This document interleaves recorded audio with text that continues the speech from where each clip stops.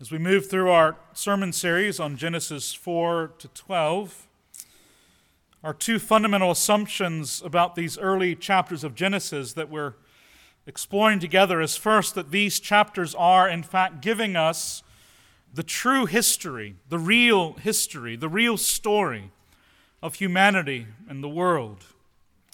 And second, that everything in these chapters is particularly significant because all of the rest of what the Scriptures will unfold are first revealed here, in these first chapters of the Bible, though in seed form. With that in mind, as we've considered over the past 3 Sundays what Genesis 4 has to teach us about sexuality and about childbirth, about our work in this world, about what it means to offer our labors to God as a tithe and offering, we've also considered the fundamental importance of realizing that we live under God's just sentence of death, and so therefore we must offer a sacrificial substitute to prepare the way for salvation, as the Lord himself would reveal through his Son. We learned this even from Adam and Eve and their children. You see, if we're going to be wise, we need to understand these things that Genesis has to teach us. We need to consider these stories carefully. And though we are quote-unquote modern people, we need actually to measure ourselves against what is being revealed here in these opening pages of the Scriptures. And today we're going to focus on another significant theme of Genesis 4, which is the danger and power of sin as the Lord comes to Cain after his rejection of God by refusing to offer sacrifice. The Lord comes to him and entreats Cain to turn away from his sin. Listen now to God's word. Our sermon text is Genesis 4, 6 to 10. It's printed for you on the back of your order of worship if you'd like to reference it there. The Lord said to Cain, "Why are you angry? And why has your face fallen? If you do well, will you not be accepted? Or, more literally, will not your face be lifted up? And if you do not do well, sin is crouching at the door. Its desire is contrary to you, but you must rule over it." Cain spoke to Abel, his brother. And when they were in the field, Cain rose up against his brother Abel and killed him. Then the Lord said to Cain, "Where is Abel, your brother?" He said, "I do not know. Am I my brother's keeper?" And the Lord said, "What have you done? The voice of your brother's blood is crying to me from the ground." Thus far, the reading of God's word. It is absolutely true, and it is given to you because your Father in heaven loves you. Let's pray. Blessed Lord, you've caused all the Holy Scriptures to be written for our learning. And we ask now that by your Spirit you would enable us to read, mark, learn, and even inwardly digest this portion of your Scripture, that we might grow in our faith, that we might grow in our wisdom, that we might more and more hold fast to the blessed hope of everlasting life which you have given us in your Son, Jesus Christ our Lord. Amen. If we're going to be wise, biblically speaking, then we're going to need to believe that the world really is the way that God says it is. And here we have God himself speaking. And one of the things that God is saying in this passage, indeed, one of the things that God is saying all throughout the Scriptures, even as we heard in our various readings earlier this morning, is that the most dangerous thing in the world is sin. Now, we worry about a lot of things, right? We spend a lot of mental energy trying to game out worst-case scenarios. And we see a lot of potential dangers, a lot of things that might hurt us, a lot of things that could go wrong. But what the Scriptures consistently are teaching us is that we should be most concerned about, most preparing for, and defending ourselves against is sin. Because sin, according to the Scriptures, is the most dangerous thing in the world. Sin is more dangerous than any virus. It's more threatening to our health than any cancer diagnosis or other physical problem.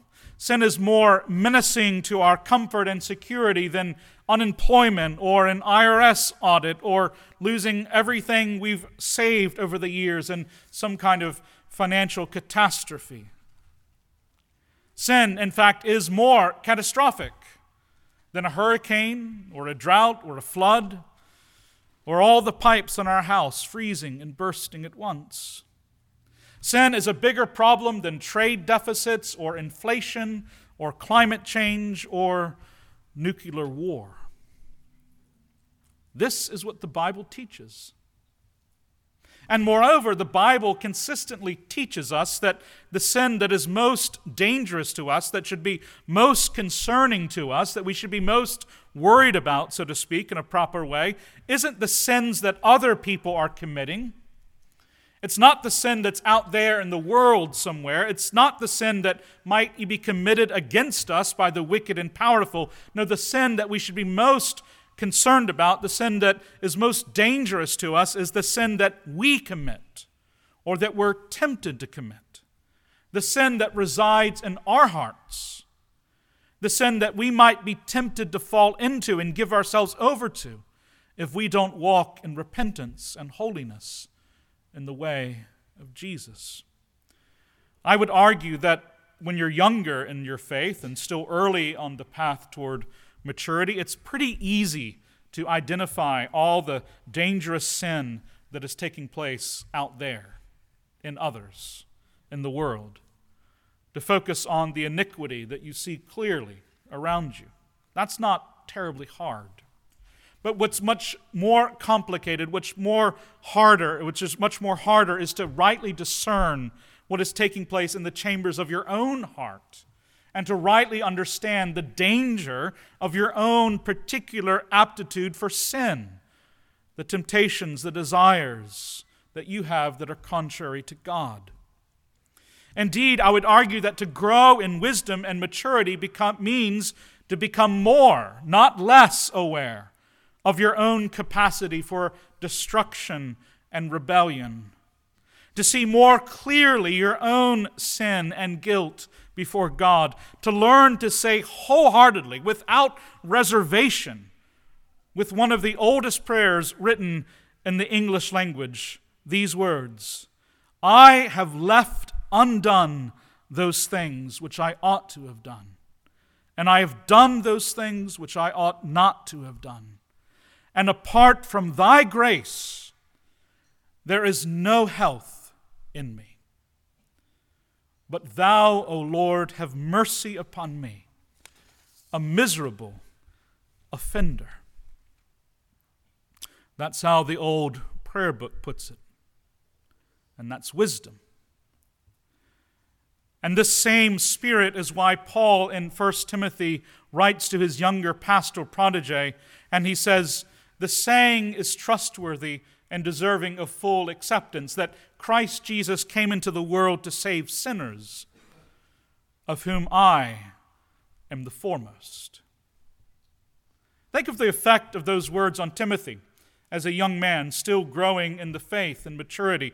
Here is Paul, undoubtedly his pastoral hero, his role model, the one he is seeking to imitate. And Paul is describing himself as the foremost of sinners that Christ Jesus came into the world to save. Paul is speaking in this way because he has become wise. He knows intimately his own capacity for self-destruction and sin. This is why Solomon, in his wisdom, begins the book of Proverbs, as we heard earlier this morning in our Old Testament reading, with an extended warning against sin.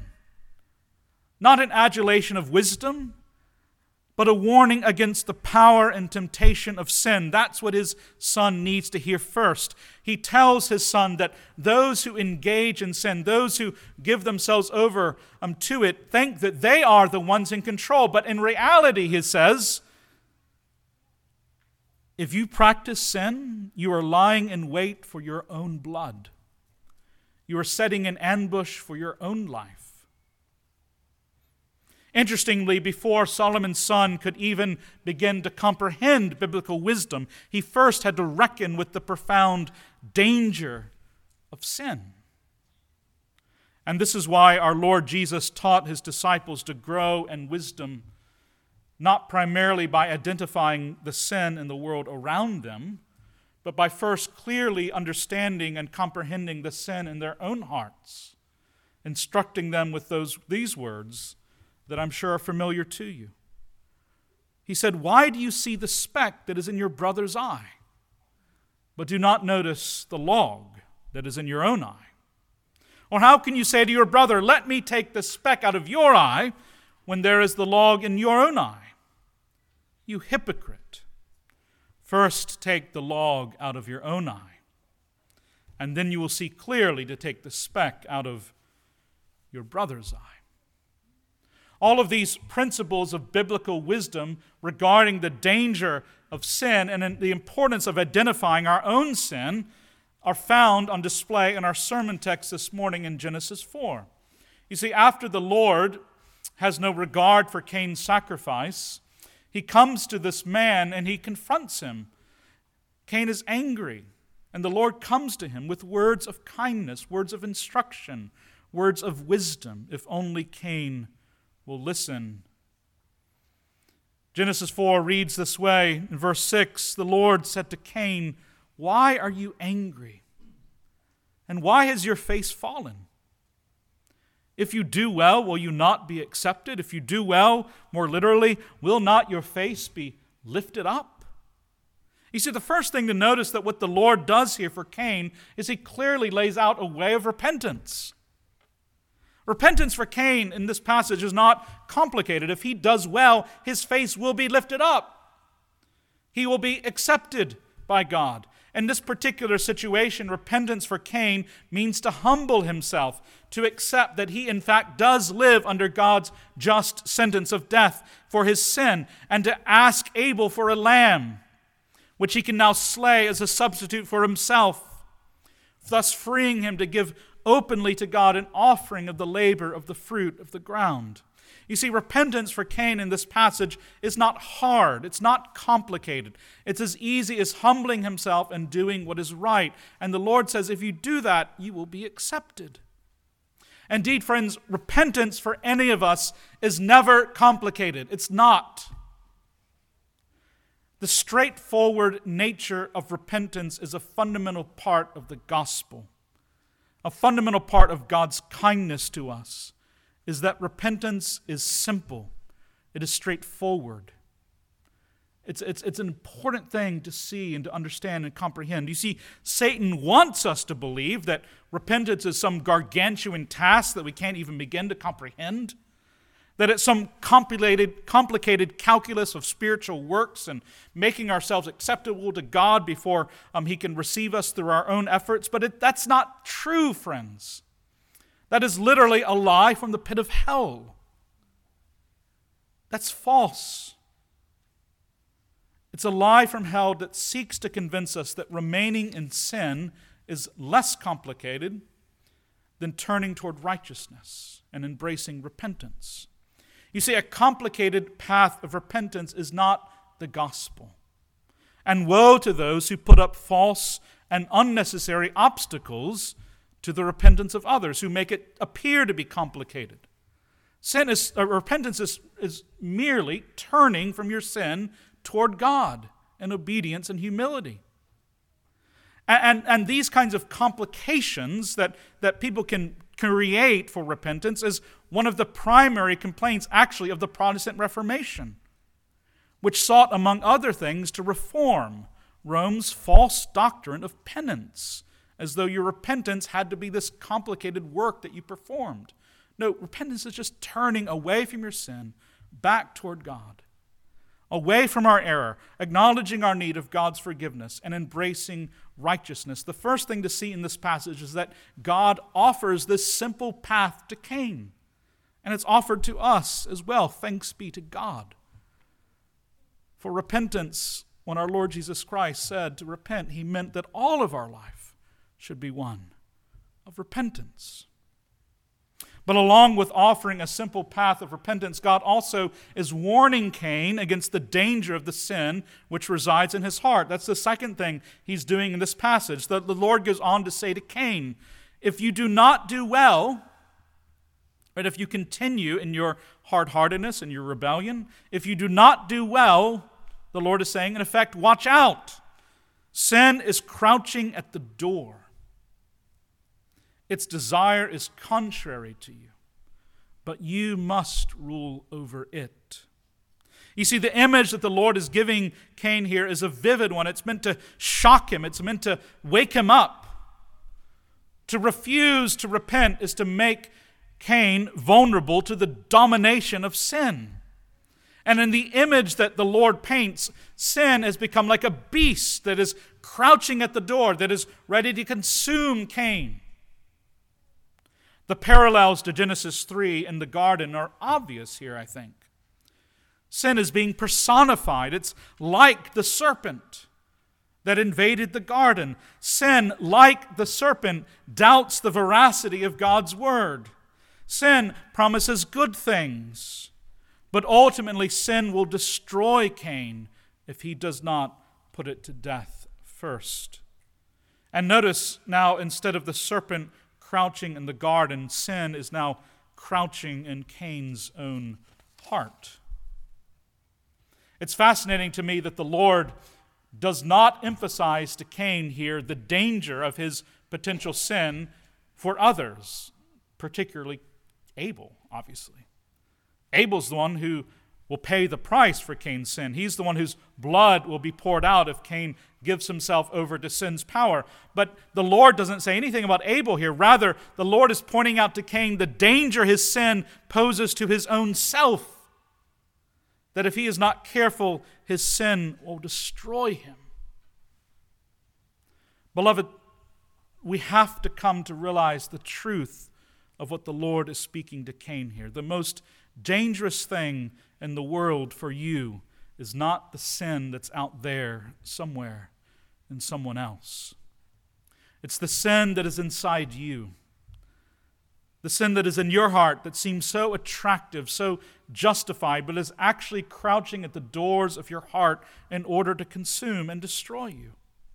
And when your heavenly Father is warning you against the sin in your life, He's not doing it because He wants you to suffer by forcing you to give up that sinful attitude or sinful behavior that is bringing you so many good things, so many wonderful, pleasurable things. That's not what it is. Rather, He wants you to see clearly with the eyes of truth. He wants to strip away the illusions and to see your sin for what it is, the most dangerous force in your life.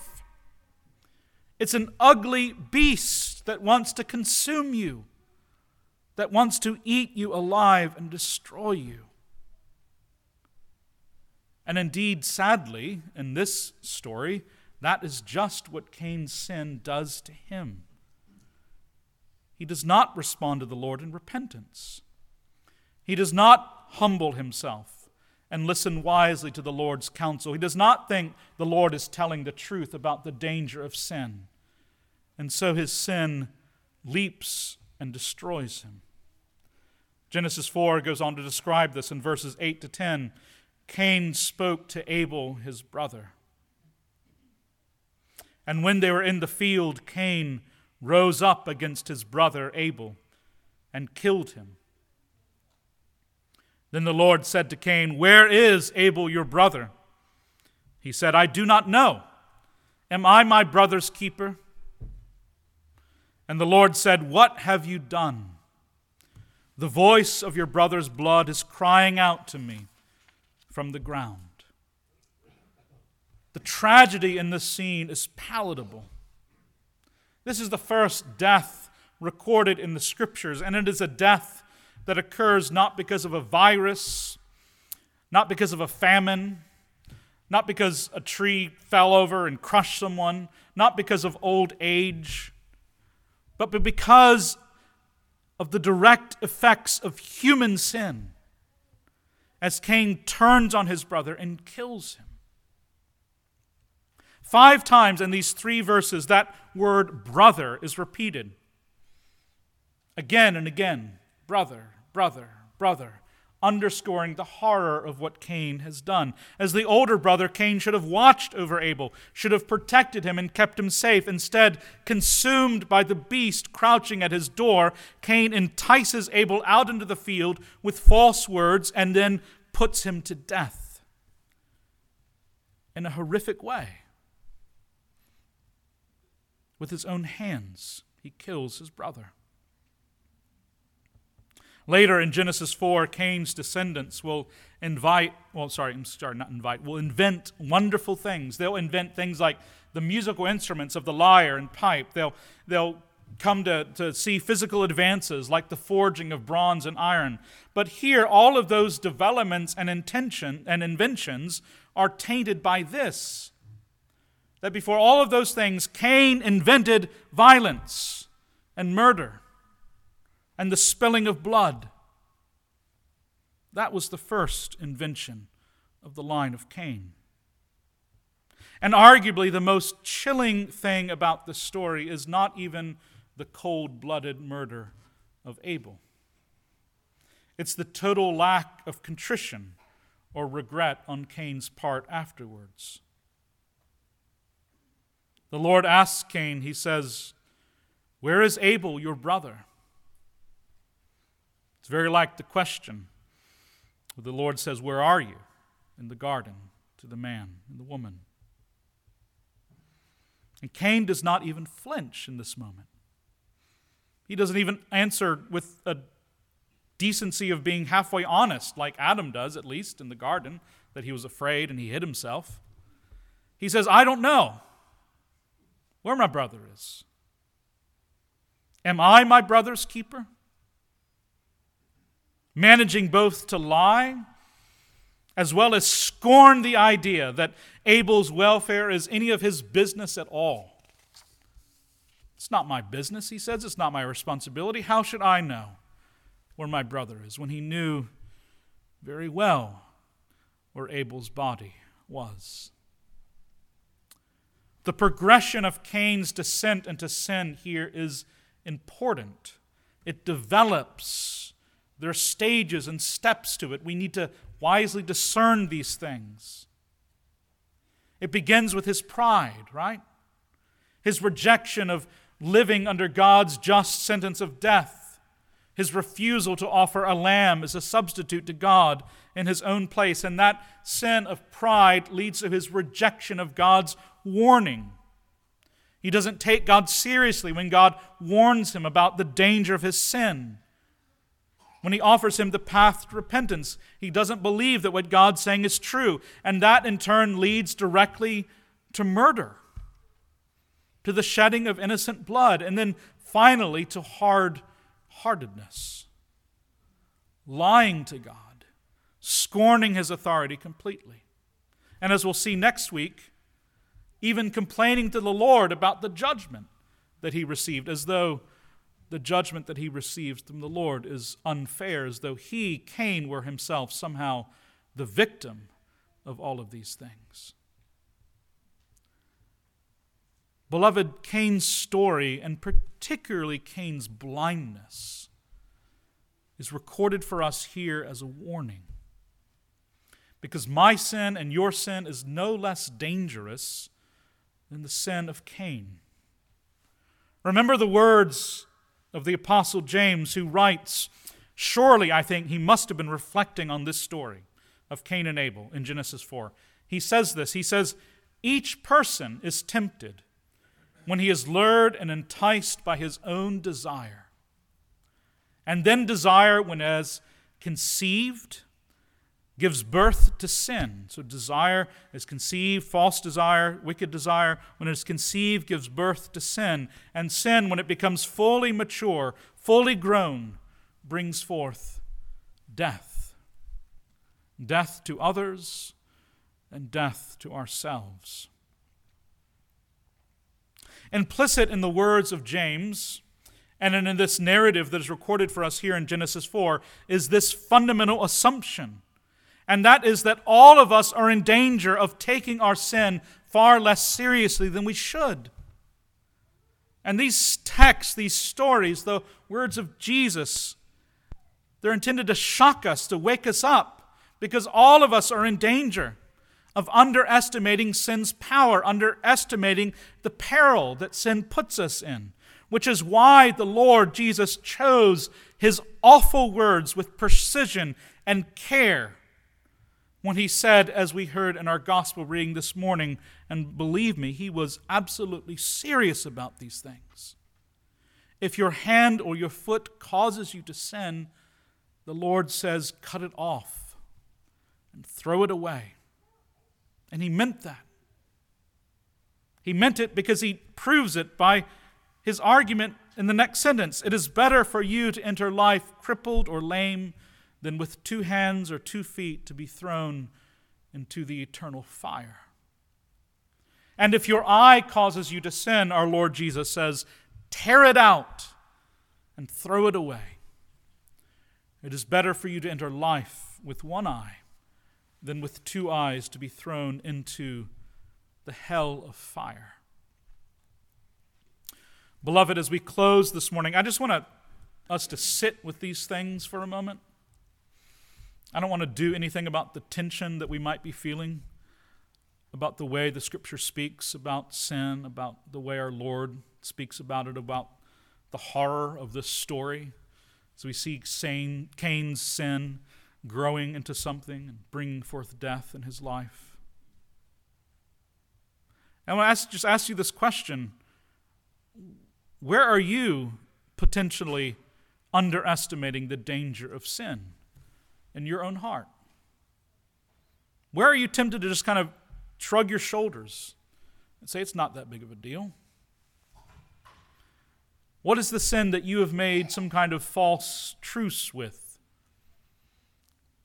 Where it has this corner of your life, it's not going to spread. It's just over there, it's fine. What is the sin that you may have convinced yourself is not that big of a deal, really? The sin that you have come to believe will not really destroy you, not really. It won't consume you from the inside out. Because, beloved, what the Word of God is saying to you today is that the sin in your heart is not inconsequential. It is not a neutral habit. It is a beast, an ugly beast, a grotesque beast that is crouching at your door and wants to eat you alive. That's what it is, actually, if the illusion is taken away. But friends, the good news of the gospel is quite simple. The grace of repentance, the grace and the good news, and I mean that, the grace and the good news of repentance is available for you even this day. Remember the words of our Lord Jesus Christ. He came in the Gospel of Mark proclaiming the gospel with these words. He said, the time is fulfilled, the kingdom of heaven is at hand. Repent and believe in the gospel. Repentance is good news, friends, because it means that the Lord will change your life if you turn from your sin. The Lord will not scorn you.